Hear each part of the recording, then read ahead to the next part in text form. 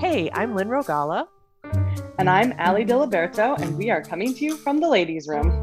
So we can talk about removing stupid, frustrating, and toxic shit from the world in a way that's not prim enough for the dinner table.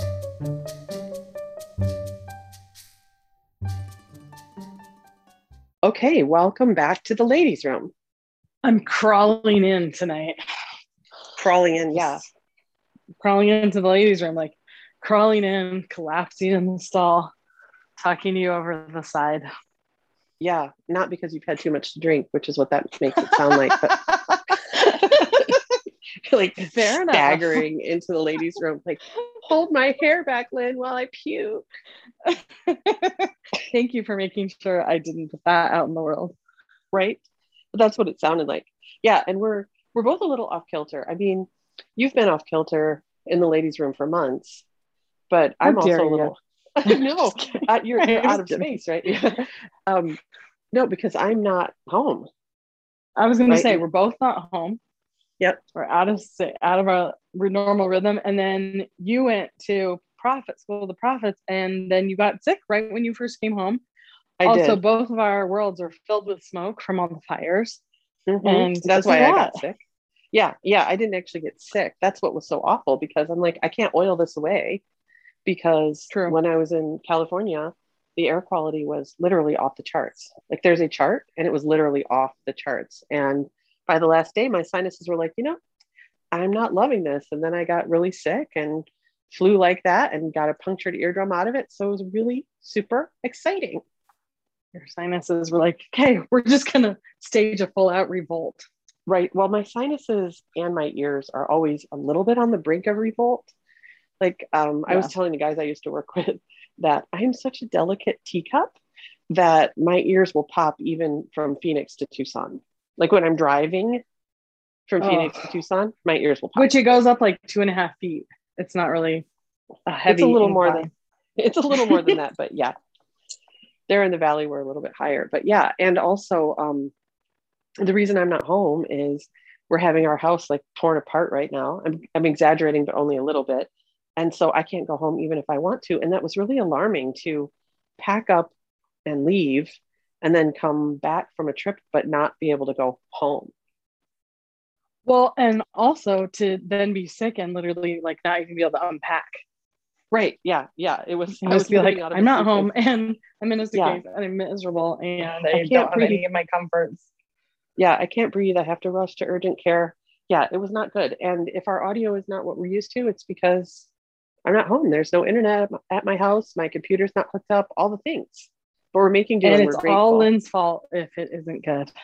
It is all my fault. Whatever, we tested it. It's going to be perfect.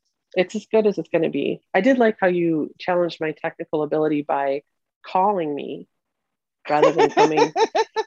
I thought it was super funny how we were talking and we're like, okay, let's go over to Zoom. And then we hung up and it probably wasn't 30 seconds. And I called you instead of logging into the Zoom link. I was like, oh gosh, I got it. Sorry. Any of this works. Yeah. And it's really funny because we usually record in the afternoons or evenings. And I was thinking like, we might have to end up recording in the morning. And I was thinking how I'm not really a morning person. And then I was really thinking tonight, like, oh, that might have been better.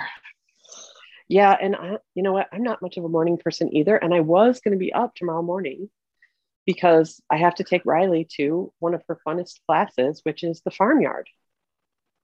Which is hilarious. I know, right? And she said they have. So she goes to a school that has a garden and a little farmyard, like a literal farmyard with goats and chickens and ducks. And the kids are allowed to come in before school. However, they have to sign up. And now with COVID, it's 1 day a week instead of 2 days a week, all the things. But she actually gets to take care of these actual animals, like a real live. They gather the eggs. Mind you, this is Tucson, not like Montana where kids just grow up doing that. Right. Well, some kids in certain parts of Tucson, kids grow up doing that. That's probably true. It's not still my rural kid. Enough areas. Not your kid, for sure. Because of Eric's chicken thing. I'm not getting chicken. I'm not getting What about beavers, Eric? How about we get some beavers? No. But it is very early. There's a giant sign on the Vivint Arena about how Justin Bieber's coming. Every time I drive by it, it makes me laugh. Yeah. Well, that's funny. I mean, it's funny that he's coming, and it's also funny that his name is Bieber and not Bieber. Right. I mean, it's funny now that every time I see it, I'm like, Justin Bieber. Justin Bieber. Okay. So we were talking just before we got on here, because for those of you listening, it's been no time at all. But for us, it's been weeks since we last recorded. And so we were kind of trying to orient ourselves. And we decided to talk about what's actually one of our favorite topics, which is communication, but in a very specific way. And also, Lynn, as a result, will let me get away with plenty of Meadow reporting as we go along. So that's good. Yes, true. And you get to have a theme. It's wonderful. I know I like to have a theme. I know. Because it can't be, even though we're in a category of basically we're just going to talk about a whole bunch of stuff. I'd like to have a theme. I haven't talked to you about this, but it feels like something we should definitely talk about. So you know how I always say that my friend Lisa is like our biggest fan, because every week she listens the day it comes out, and she's always sharing her podcast with people. And then she's always talking to me about what she likes about the podcast and like continuing the conversation. I love it so much. And I think that we should like send her a prize for being our biggest fan. Like something really entertaining, like about beavers. Or maybe like the podcast logo on the back, and then something really obnoxious on the front. Don't talk about it on the podcast. I'm sorry. If we're going to send it, then we want it to be a surprise. Lisa, don't listen. We're going to have Don't listen to that part. Don't listen to that part. No, I love that. I love coming up with a prize. And not like your mom's review where she's like, this is surprisingly good. She's the worst. She is the worst. Okay. So, you know what? I got to really get in the energy. I got to admit, I'm like not in the energy. No, it's fine. Maybe I should create it for a change to get us started. Yeah, you create it. You always carry all the weight. You really do a good job of that. But I think I can pull it off today. Okay, great. So you create it. And then especially because there's no punchline and there's nothing funny. So I won't ruin the joke or anything else. Yeah. Yeah. And I'm pacing around in this little tiny bedroom, and I don't really have, I mean, it's funny because even in a little tiny bedroom where I don't live, I have like 10 oils, but none of them are good for, getting me focused and right. All right. Step really hard on your toe.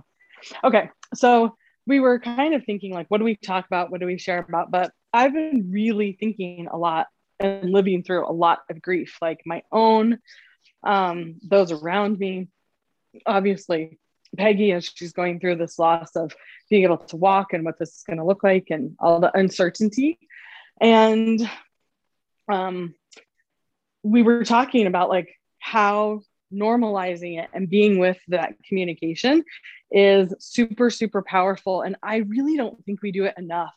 I mean, I can't even remember more than you and I generating conversations about the grief that we experienced in COVID and all of that. I can't remember that happening very much like anywhere else in my life as it being normalized. Like there was plenty of people like, I miss this and I miss that. But the real, what's inside the heart of, we've all experienced a lot of loss and trauma. I think trauma, right? Like these experiences that are really, really hard. And I think the less we see ourselves as victims, the more like maybe the less equipped we are to really generate those conversations. Because I can see that I'm experiencing trauma, of course, but even I can see that. But then normalizing it and being with what's happening in real time and being able to do that with people in your lives, like there's so much there. And since my husband doesn't listen to these calls except if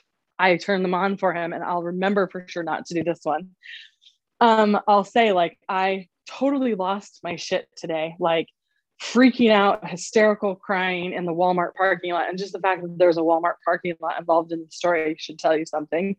Right. And it's never good. Never good. It wasn't in the Walmart parking lot. And then like, I was just like, I mean, we're all going through a lot, and he didn't do something I wanted him to do. And I just lost my mind. Right. And so I threw a tantrum and I yelled all the things and I cried. And like, it was such a beautiful, Lynn was just with me in it. To be clear, you did all that on the phone with me. make sure that right, like, true. She didn't come over to the parking lot in Walmart. No, but you weren't by yourself. I think that's no, important. I wasn't like by myself. Like I called you and I was like, well, first I texted you and then I called you, or you called me, and then I was like, hold on, I got to get down to the Ford dealer, and then there was but I was in this intense, like, I mean, every day I'm probably right on the edge, so it doesn't take much, but then I was really upset, and you danced with me in this conversation and let it unfold and let me rant and process. And then you're like, well, why do you think he's doing that? And I was like, because he's a selfish asshole. And then you're like, and then of course, like my husband is a lot of things, a selfish asshole. I don't know if he's ever been a day in his life. So, right, I mean, no, it's certainly not the top 10. Yeah. And so like way later, Lynn's like, yeah, maybe not. Maybe that one part doesn't quite fit. But we ended up with this amazing resolution in an hour. And I think it's such a good example, because if at the point I had called him a selfish asshole, you'd been like, hold on, he's not a selfish asshole. You know that. Like, it would have stopped the communication. And I don't know if we would have ever got to like, okay, I can be with us. I know what there is to do. Like, I can act like an adult for the rest of the day, like all that. Yeah. Yeah. And so I want to pause a second and create some of the language that you're saying, like being with communication and also dancing in the conversation about what we mean by those terms. But before we do that, I want to just make like an analogy comment, is that in the middle of, and I tested a couple times, like, is she ready for this? Nope, not quite yet. It's almost like if someone's vomiting and you try to get them to stop vomiting and figure out why they're sick. Like, neither one of those is useful in the moment, but like trying to shove the vomit back in their face or help them, like try to get them to keep the vomit in their mouth. Or like, be like, look at that vomit, it's bad, right? Yeah, well, that's another thing. But I think we actually tend to do the thing where we try to get people to keep the vomit in, to just stop. Like, stop vomiting. Your vomit is making me uncomfortable. I'm not sure if you should be vomiting right now. Yeah, swallow that back down. Swallow that back down. And why do you think you're vomiting? Like, neither one of those is, like, one is actually really toxic, right? Like, if you're vomiting, you need to get it out. I was going to say, every mom sat over the toilet with their kid, like, get it out, just let it pass, Right. And we don't do that in communication. It's a good analogy. Yeah. And also, if you really were in the ladies' room with me holding your hair back, I want to wait till you're done puking to go, what's going on? Do you think you ate something bad? Like, because once you're done, once it's out, there is something good to do. Like, did you eat something bad? Are you sick? Do you need medicine? Do you need to vomit some more? Like, who knows, right? But while I'm holding your hair and you're like, go, Allie, do you think it was the nachos? Look in the toilet. Is it the nachos? Right. I think I see an olive. Maybe it was those nachos. I think those nachos were kind of bad. Maybe it was the Indian food we had yesterday. Like, not useful. I wonder why I don't feel good and you do, or whatever. Right. Just right. Yeah. I'm not throwing up. So it could have been the nachos because I ate as many of those. Like, that is not helpful at all. So I wanted to throw that analogy out. But let's talk a minute about, because we've talked on here about Landmark and how we're both graduates and we love the work. And my favorite work, bar none, is the 2 communications courses. And so much that you thought about becoming a communications course leader. I mean, yes, your math, it's your work for sure. And honestly, if they didn't have so many bullshit obstacles to it, I probably still would consider it. So we'll call that their loss. But am I on it about that? No, I don't think so. Anyway, I don't think you're incomplete about it. No, I'm not incomplete about it. I'm just like, But so what you were talking about with being with communication, it's so funny because I was literally, I was on the phone with another girlfriend and I hung up with her and I called you. And that was the conversation where you were kind of losing your shit. And in the conversation with her right before I called you, I was talking to her about the communications courses and how I can be with any communication. And that it's a superpower. And it's not because I'm so amazing. It's because I've gone through these courses and developed these skills. Like, you practice them in a way that is kind of, to continue our analogy, like kind of vomity. Like, it feels really sick and yucky when you're doing it, where you learn to just be able to be with. And what we mean by be with is you just don't resist whatever's happening, like whatever the person is saying. You don't even have to agree with it. You just don't resist the fact that they're saying it. Because there was some you don't make it right or wrong or this or that. Right. You just Yep. Got it. Let Got it it. Got it. exist in this space. And I think when you and I were talking about it, you said something that was so good. Like, you're not a robot, because you described, like, I felt really zen in that moment. And I was like, yes, but like not zen in the way that like you're somehow emotionally like serene in a way that you're not with it, but like you're just really with it, like surfing a wave. Like, I can go through this, because you were like, yeah, that's bullshit, like plenty of times. Like, you were indignant with me and upset with me and for me, but you weren't like, make it stop, don't say that, whatever. Right. Put the vomit back in your mouth. So that's the one thing to be with. And I was kind of internally laughing, because I'm like, I just told my other friend that I can be with any communication. And here's an opportunity to be with some really hard communication. Right. Because you were yelling. And I don't like yelling, but definitely yelling. But it wasn't bothering me. Also, you didn't, even though I know you don't like yelling, I knew it. I knew you could just, you were just with it. Like, I wasn't worried about upsetting you or whatever, which also didn't have the impact of having me stop what I was saying. And when we're in crisis, either collectively or in a family or individually, like, the emotions are so high and there's so much that you just need to get through. Like, everybody's throwing up on each other at some point in a way that you don't normally have to deal with in life. Like, I was saying about John, like, well, this is probably the worst thing he's ever been through in his life, or me, right? Like, I think the crisis on crisis and just how hard it's been, like, it's super hard. So maybe he's not the most resourceful he's ever been. And maybe he doesn't even need to gain a skill set to get through this, because probably never going to happen again. But it was just good. And but we didn't get inside what's happening. That wasn't the start of the conversation. That's where we. That was only like 30 seconds at the end. Most of it was ranting and freaking out, and hysterical crying. Yeah, and that needed to happen. Really, like, I mean, maybe we should just call this podcast "When You Need to Puke," because crying in the ladies' room. You really did need to like puke it all up, and yeah. That's good, because in the moment you were like, I kind of think you've just been holding it all in and you just need to get it out. And I was like, whatever, Lynn. But like, what made you aware of that? Because yesterday was a great day, and we got to discharge from the hospital after, and we were only there for a couple of days, and all these amazing things happened yesterday, and we went out to dinner with Peggy's doctor, and she took us out to dinner. Like, we were just, it's the first time we've done anything like that in 2 months. So it really felt like this amazing thing. And then, but that's not your typical day today.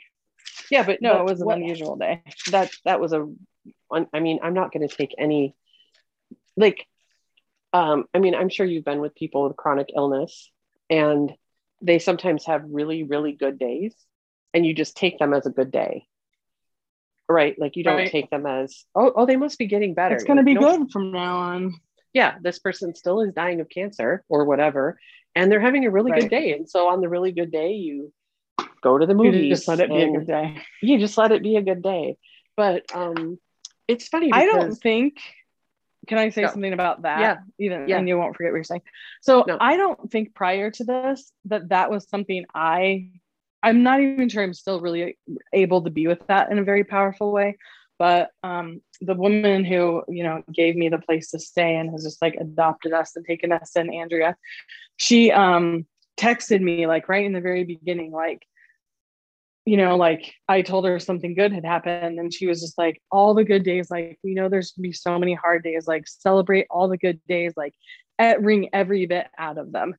Yeah. And I sometimes do feel like, I haven't energy to do anything like, but I don't think I'd post on Facebook like, man, today was the best day, blah, blah, blah, because 90% of the days are bad. And I don't want people to, not get the reality of what's happening inside. It just feels almost like the good days are sometimes out of place.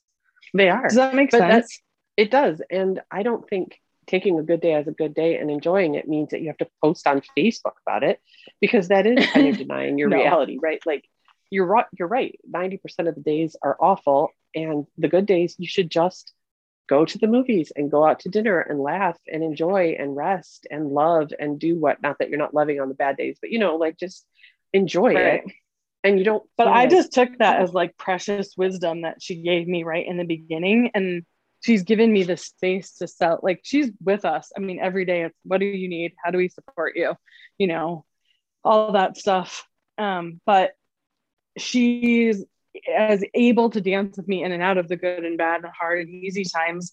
And that's a really like lovely and something I want to take out of this experience for sure. Yeah, absolutely. And I think letting it be a standalone day, not an indicator, not just like you don't take the worst day as an indicator, you don't take the best day as an indicator. It just is a day. It's a day of what's happening. Right. But what I was going to say in answer to your question of how did I know? Number one, I know you really well, and I know you're just kind of at the end of your rope, like your resources are really drained. But it's I feel like I've held it together so well, so much of the time. How did you know? Just kidding. No, you have.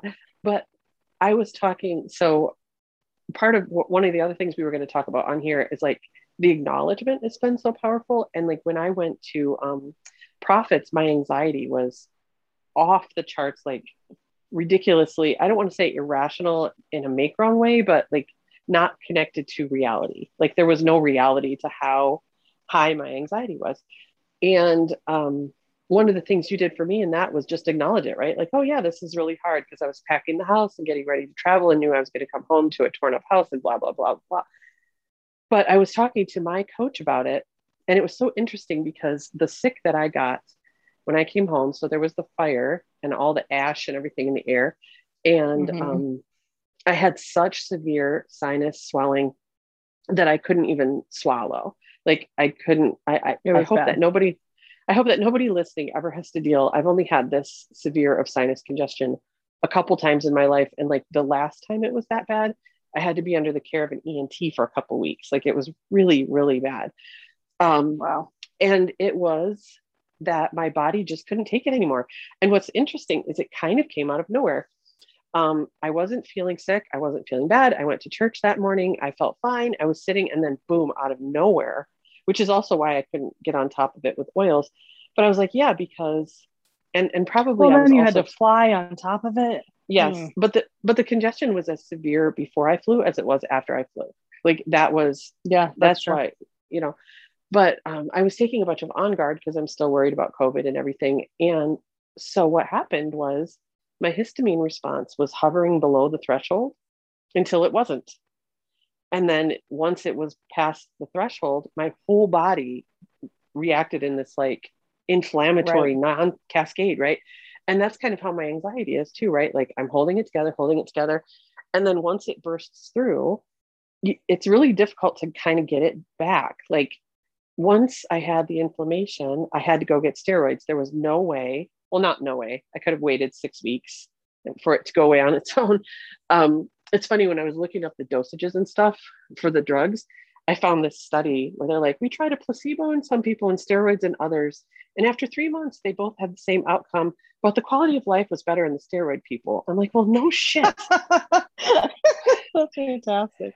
Right. It's like, hey, we've had these people got to eat every day for 2 weeks and these other people didn't eat every day for 2 weeks. And after 6 months, they both had the same level of hunger. Well, yeah, but they were super hungry during those 2 weeks. Right. But anyway, so it's like that with anxiety. So funny. Like there's a threshold, and it's very similar to your immune response, your histamine response. This is kind of why we have allergies too, right? Is that once you push through that threshold, it's just a shitstorm. And so you've been holding it together really well for a super long time, but you've been at threshold. Yeah. So, for sure. You know, what happened today normally would not have pushed you into the kind of meltdown that you had, but you've been at threshold. So it's like the, what Brian Johnson talks about with the boiling the water, right? Like it doesn't boil until you get to that last degree. And then once you get that last degree, the boiling is irresistible and now it's boiling. So You've just been at threshold for a super long time.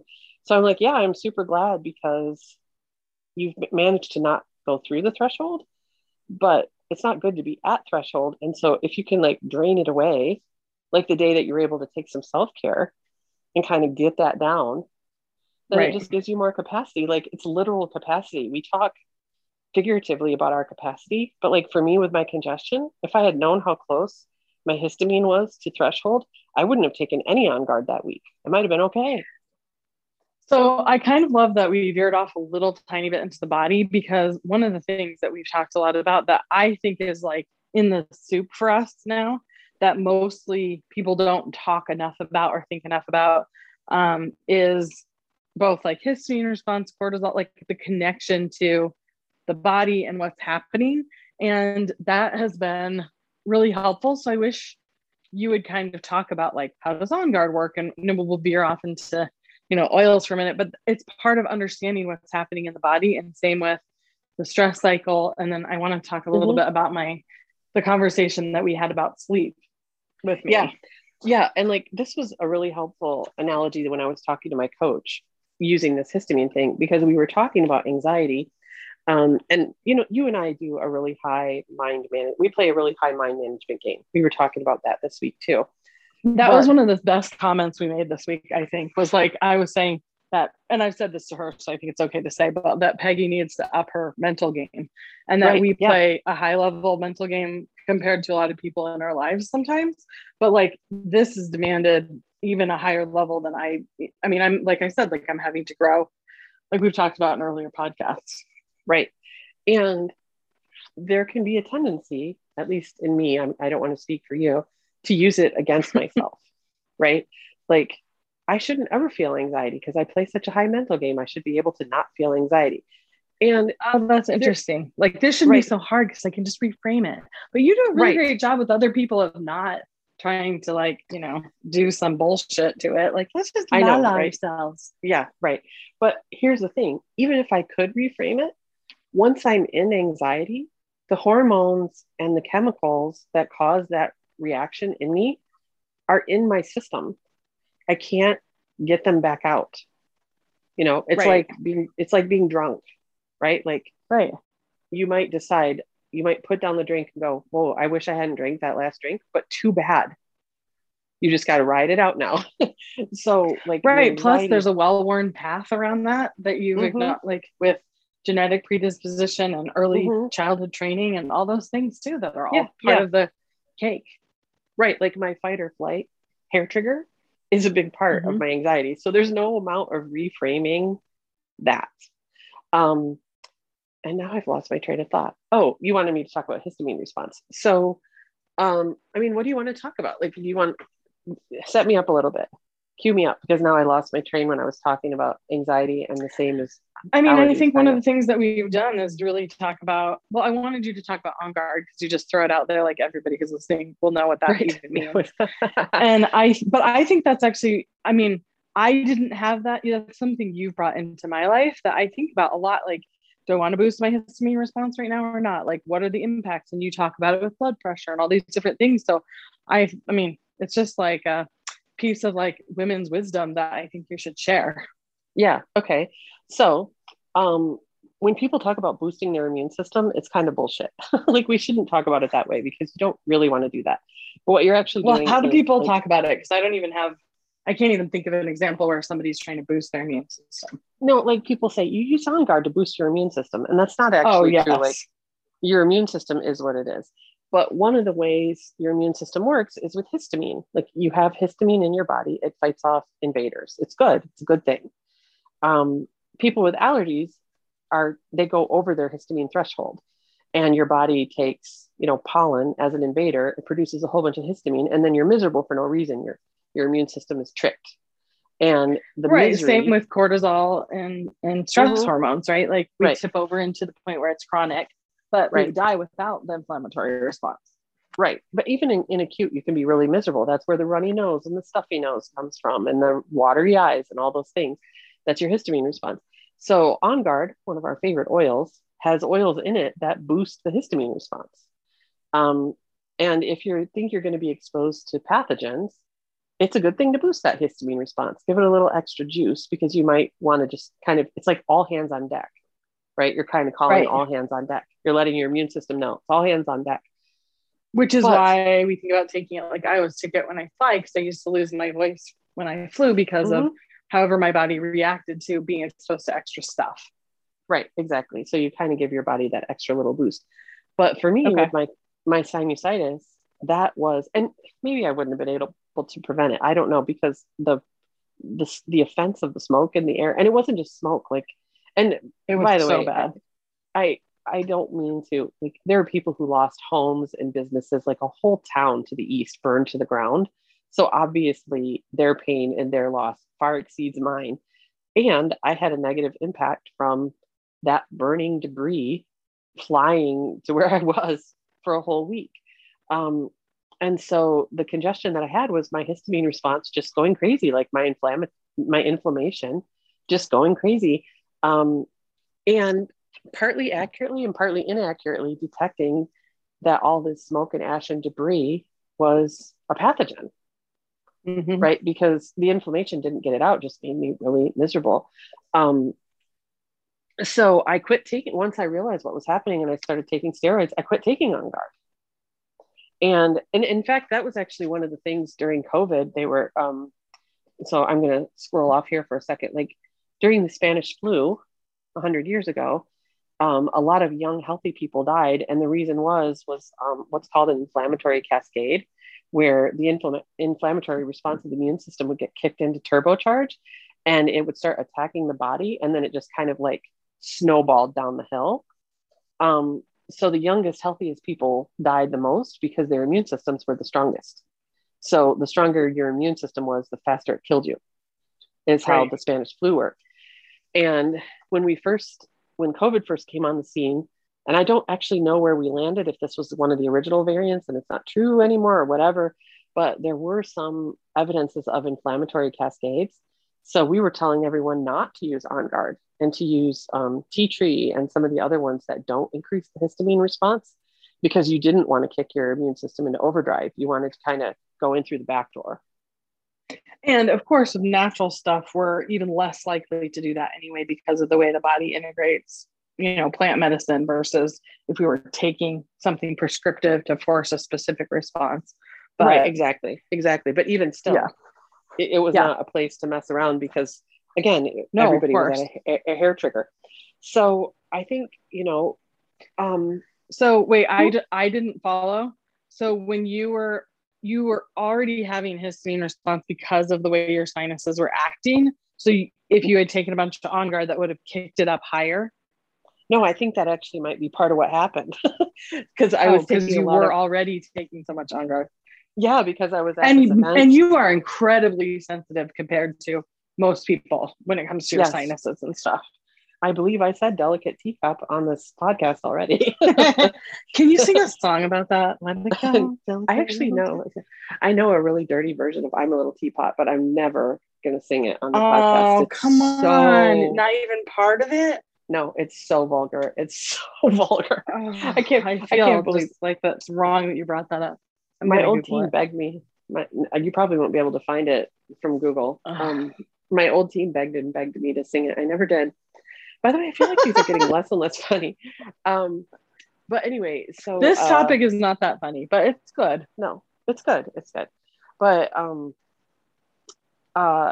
once I got home and I knew for sure that because I had the congestion, I flew home. I thought I might have been able to get back on top of it, and then it flared up again. And so then I stopped taking On Guard totally and just took the steroids, took as much so then I switched to anti-inflammatory, frankincense, copaiba, stuff like that, right? To lower my overall inflammation. So it's back to being with communication in that process. Back to being with communication, yeah. So it's really interesting because this came up today with you. And then the friend I was talking to, the reason I mentioned to her that I could be with any communication is she's trying to, I don't want to say too much because I haven't asked her permission, but she's trying to basically repair like inherited wounds. Like, what do they call it? There's like a non-Christian way to talk about it, where it's like not generational bondage.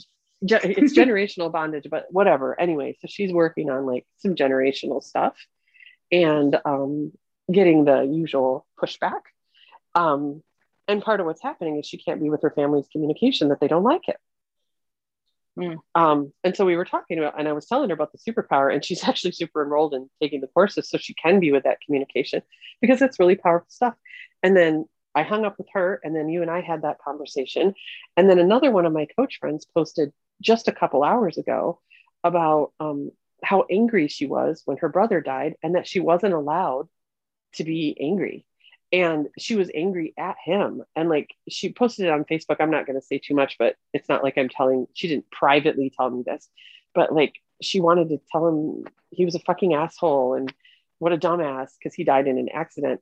And like how mad she was and that she was not allowed to feel that anger. And as I read her post, I just felt it all over my body.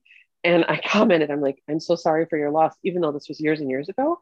And she said that felt like a hug because I could just feel her, her like giving herself permission to let all that anger out. And I really did want to just hug her and be like, yeah, I got it. I got all, and this isn't me saying I'm such an amazing person. I'm saying like, this is just interesting that this all came up, that like, I took all of her anger and I'm like, yeah, I got all of your anger and I'm so sorry. And I'm not going to tell you, you know, our inclination is stop vomiting. Don't be mad at him. It was an accident. He would feel sad if he knew how much he hurt you. No, that's bullshit. I got it. You're pissed. I get it. And I'm sorry. Yeah. Right. And then almost immediately someone else commented about a suicide in their family and how angry she's feeling and how she hasn't felt like she's been able to do it. And so like her courage kicked off a cascade of this next woman's courage and like all of this puke that we force each other to shove back in our mouths. I think it's so interesting, right? Because we talked, I don't know, a few podcasts ago about how powerful it is to generate communication and language. And this is really more about like being with communication, but the communication, like how I said my husband was selfish and all that stuff, like it wasn't destructive unless I had gotten, like when you don't let someone communicate, they get stuck with that communication. Right. And so it's not like we always get this, like, we're not like these, I mean, delicate little, you know, teapot, like la la la, never feeling any real emotion. But that's the other side of it, is that we are generating a communication with one another. And when we get the communication, it's amazing. Right. And how much truth there was in it, because it's not true that he was a selfish asshole, but what was true is that that's what you felt like at the time. And so I can be with your communication that that's how it's feeling to you and that's how it's occurring and all that stuff. And that is like you and I, we walk through something. I don't know how much you want to say about it. We walked through something where we said you should only ever tell the truth. I mean, not that you're a big liar, but like there was something spiritual happening. We should talk about that sometime. But yeah, every bit, all the time. Where every bit was really true. And there was some court testimony involved. And even there, we were really careful to say, I felt that blah, blah, blah. I thought that blah, blah, blah. Because the blah, blah, blah didn't have to be true or false. If that's what you thought at the time, or if that's what you were feeling, like I felt unsafe. You know, if something happens and a person says, I really feel unsafe, the reality of their safety isn't important. The truth of what they're saying is what's important. Like that's the communication to get. Like, oh, I get it. You feel unsafe. You don't have to agree or disagree. Like your agreement or disagreement is totally irrelevant. And so like the reality and the truth of my friend's anger and my other friend's fear and your rage, although like we deny that truth because it's unpleasant or we feel like it's unfair, right? Like I was not going to let you take a destructive action today based on how you were feeling. Right. I was saying like if I had called and said, I'm going to divorce his ass and I'm going to call him and tell him I hate him, whatever, like you would have been like, whoa, that's where you're not like some Zen like robot, but you're you know, but being with it diffused it in a way that's powerful. And I feel like if we had like a bunch of women in the, you know, in the ladies' room with us talking, some of them would immediately be like, oh my gosh, I can totally see myself in these conversations, how I do this well, how I don't. But then a lot of people will leave and then realize they're in their body when they're resisting someone's communication. And I think it's super powerful. I don't even know if I got this from Landmark, but like doing something just to be present to yourself and not responding to the communication. Just notice like the communication that you resist. Like maybe it's somebody bringing up something about politics, or maybe it's something about your kids, or, something relationally that you're resisting, and being able to just find a way in your body to just let it land diffuses it. And you can bring all this power to dance in those conversations by just bringing some presence to it. Right. Totally. And the world would be a much more civil place, as much as we've talked about civility, if that was actually something that we fostered. Yeah, because we have this feeling that if I let you talk, it means I agree with you. And if I don't agree with you, then I have to cut you off. And I have to make you stop everything talking. You ever say has to be true if it's heard in a public forum. Like, right. You're not ever allowed to evolve your perspective, or, be wrong or whatever. Right. Yeah.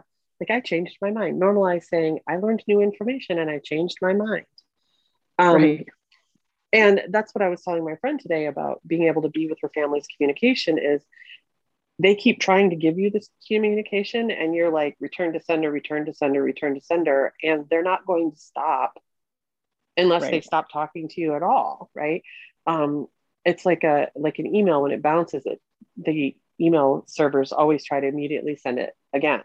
And it'll just keep doing that for a while until it gives up totally. And then sometimes it won't even try that email address again. Some of them are like, you know what? I tried to send that email, bounced 5 times. So I'm just going to delete that email from existence.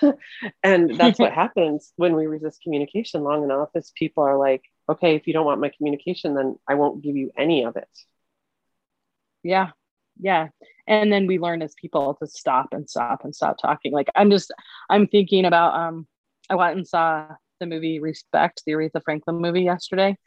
Mm-hmm. And that was one of the things, like, I mean, I suppose most people have seen, but like she didn't tell her story in the beginning. Like she silenced it. And we were just talking about like the power of how do you grow up at that age already knowing, 11, 12, like, don't talk, don't tell your story. And I think we do that a lot in our culture, but I think we do that to women in a really unique way.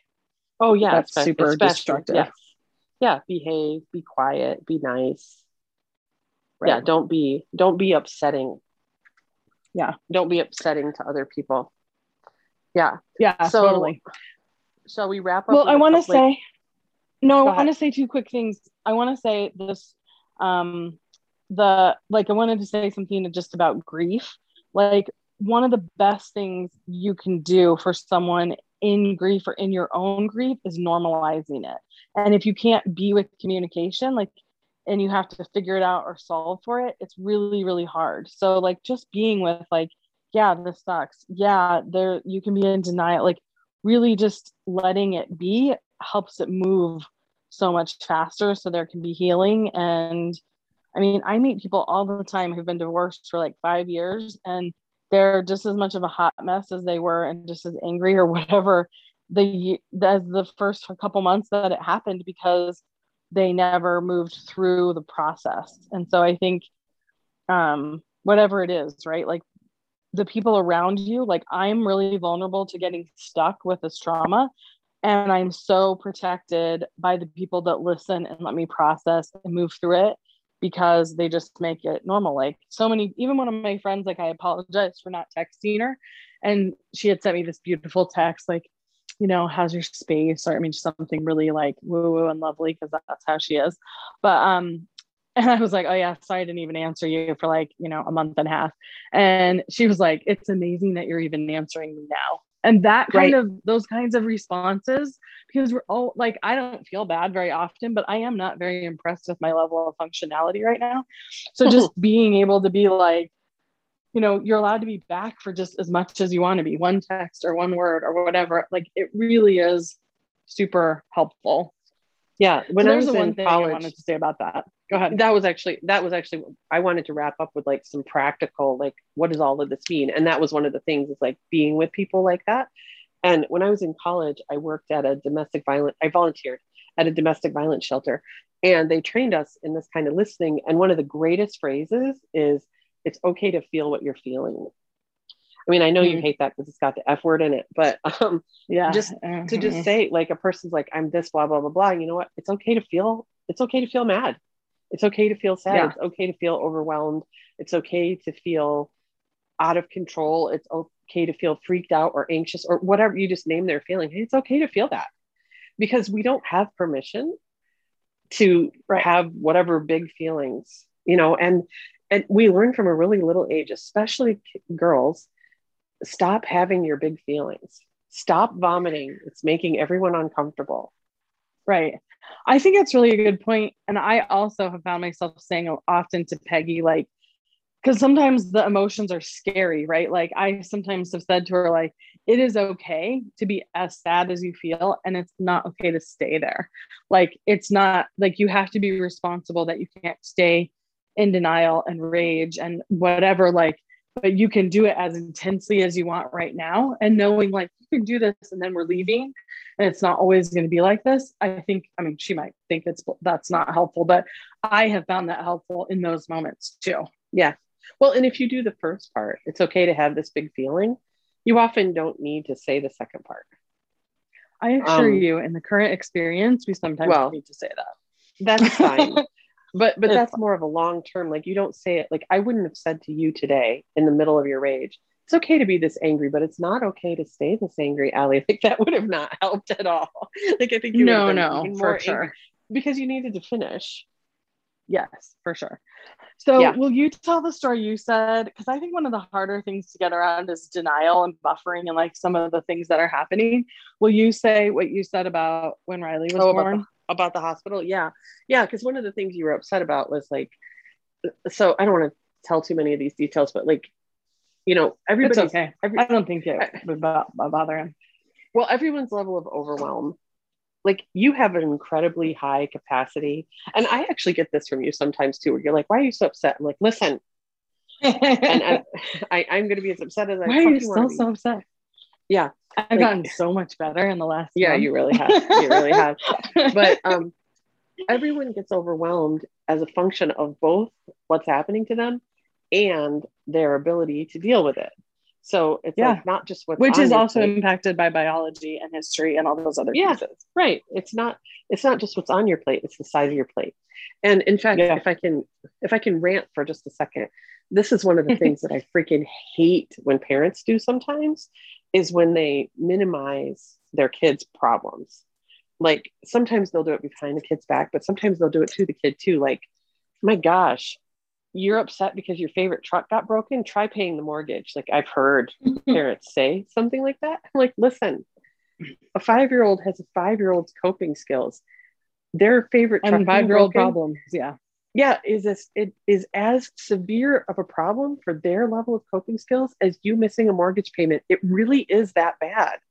So like, they're a full human having a full human experience.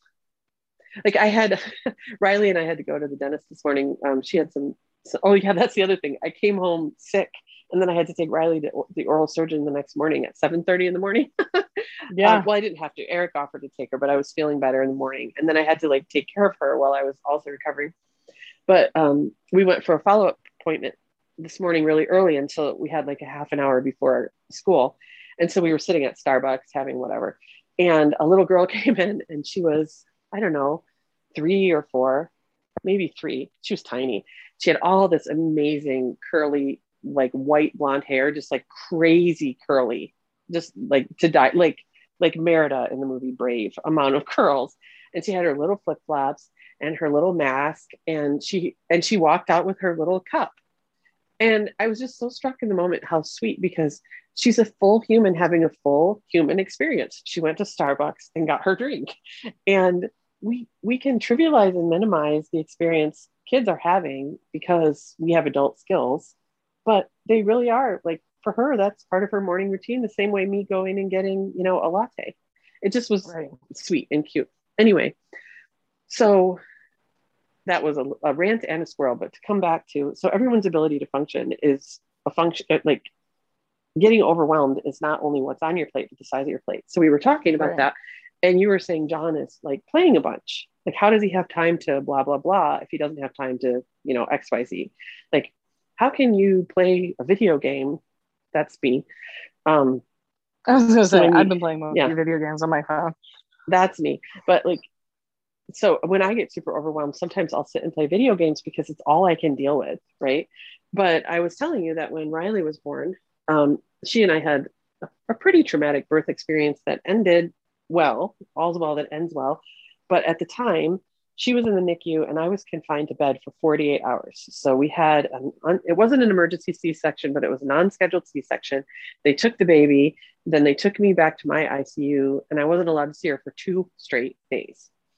And that was awful. And most of my nurses were actually really compassionate, but one of them came in, it was like, it could be a lot worse. I'm like, listen, from my perspective, my baby was here. I was feeling her move every single day, and you guys stole her.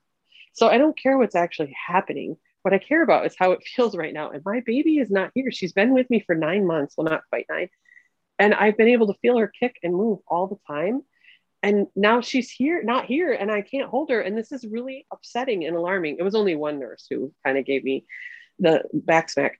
But one of the things Eric did is he brought in a DVD player and he brought in Arrested Development, which is one of our favorite shows. It's so funny.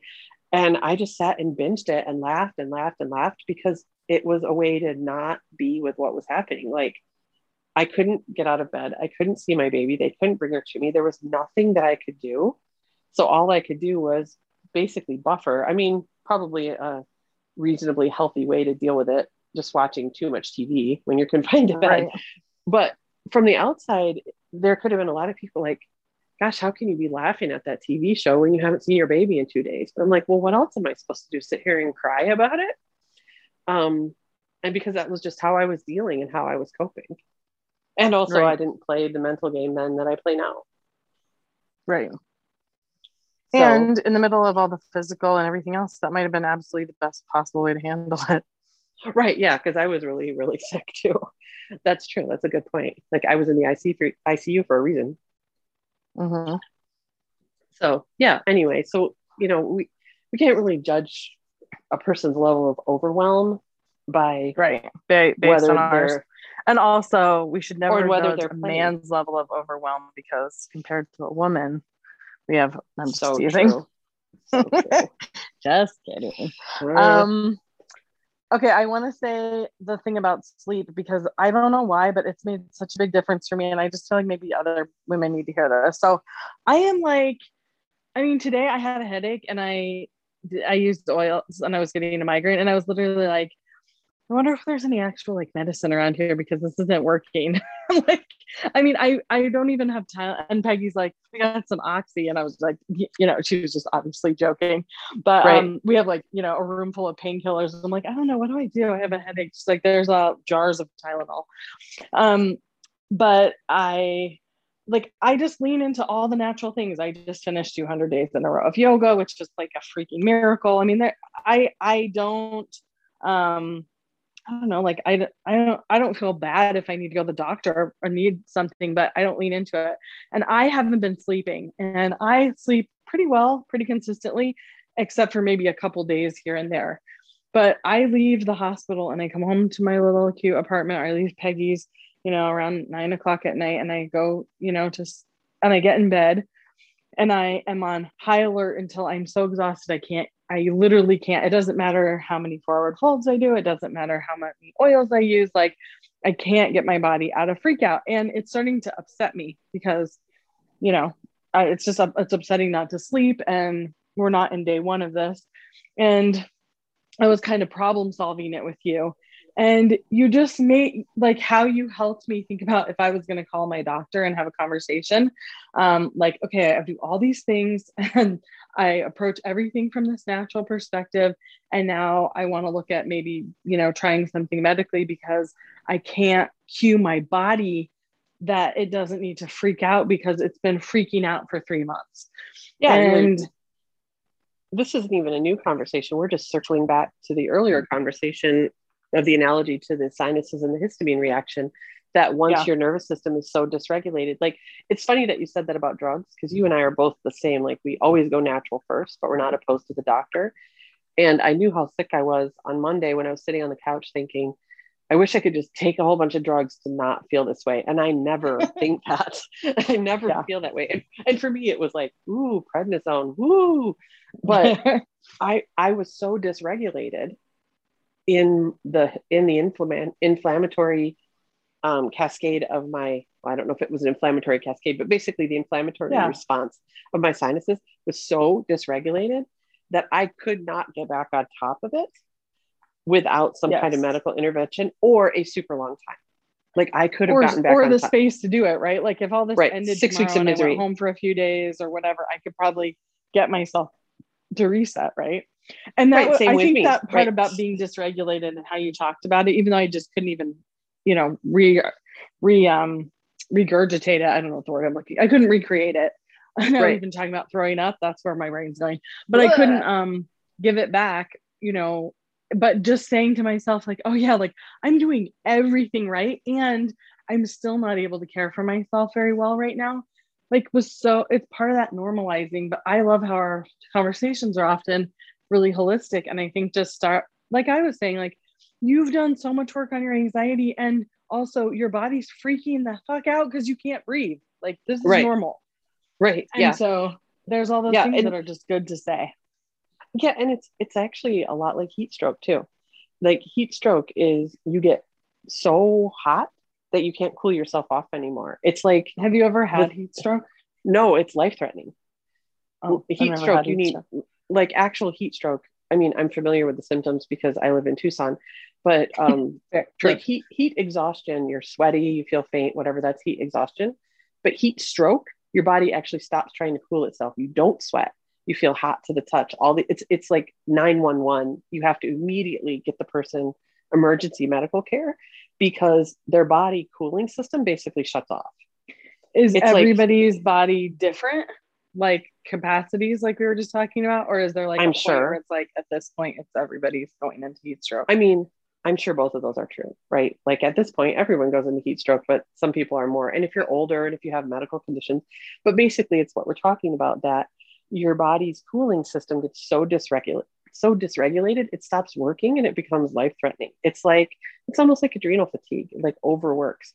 So your nervous system right now can't regulate itself because it's so overworked. So of course you're not sleeping.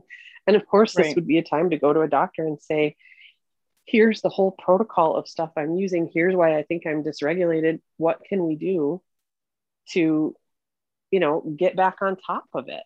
Because sometimes you really just like I'm using helichrysum now because I used steroids for 5 days. And I'm still having some problems, but helichrysum is now enough. My usual things are not working because I'm re-regulated. And one of the things that we both have talked about resenting in the natural community is that there's almost like a shaming around needing or choosing to reach for, you know, our Western medicine option. And that's, you know, that's not really there's a place for balance, but I think just the holistic conversation's good. I think we should definitely pat ourselves on the back that we didn't talk about Medicaid rules for 5 minutes like we joked about. And then also I really need to talk about face balls before we leave. You just always like to tack on that random shit. All right. You can talk about your icy balls that you're having orgasmic experiences with for 2 minutes, and then it's bedtime, young lady. Or maybe we should just leave it at that. Okay, so Lynn sent me icy balls, so people are like, what the hell? Lynn sent me on a massage, and I was like, in the middle of this, she gave me 2 massages, but after one of them, I was like, my whole body hurts. Now my hands and my face hurt. I didn't give you a massage. I gifted you. You gifted me. Fair. It makes it sound like I rubbed you. I didn't rub you. Somebody else. I paid someone else to rub you. It's true. Even if you were physically here, you would have paid somebody else to rub me. That's so true. You're that kind of girl. Anyway, yes, she literally scheduled me a massage and sent me, here you go. Paid for, bow on top. Don't forget to show up on time. So, but afterward, I was like shocked. My whole body hurt. And I was like, okay, my body feels better, but I'm like alarmed because it just released everything. But then I was like, my face really hurts. My hands really hurt, right? Because I was, you know, like I had all this work in my back and stuff. So then I got a facial, and this was like my day where Peggy wasn't talking to me and wanted me to go away. So I was like, I'm getting in all the childcare I can. And she was in the hospital, so we joked that I had childcare. But I got a facial, and the girl, and I told her, like, I just have all this tension in my face. And she brought out these magical balls of joy. And I I've every day I'm like, I should go find that girl and thank her, because they're basically these ice. They're these balls. Why is there no way to discuss this? They're these I don't know, but balls on sticks. I just decided to title the podcast "Magical Balls of Joy," but continue. Baseballs of joy. So, and then you put them in the refrigerator and you get them out, and they're just, you roll them all over your face. Like, I think I literally have one here and one at Patient Family Housing because I never really want to be without one. I love them so much, and they've been so good. I mean, you bought some, but you weren't nearly as entertained as I was. Okay. So to be fair, they came while I was still having my sinusitis crisis, and you want heat on your face then, not cold. But I did give them to Riley, who had 2 wisdom teeth and a molar extracted, and she was quite happy to rub them back and forth on her face. So, and you know those really expensive, sometimes like eye things that come with those little mini rollers that put it on because the cooling is good for that soft tissue. Like, these are like giant versions of that for your whole face, and they don't roll. I mean, they feel amazing, and I've been amazed by how much I love them. And you were joking with me, like, I don't think you're going to be a one set of balls kind of girl. You're going to need them everywhere, but it's probably really true. I need multiple balls. I'll see if I can put a link in the show notes to the big icy steel balls that I mean, for $20, they've brought me nothing but joy.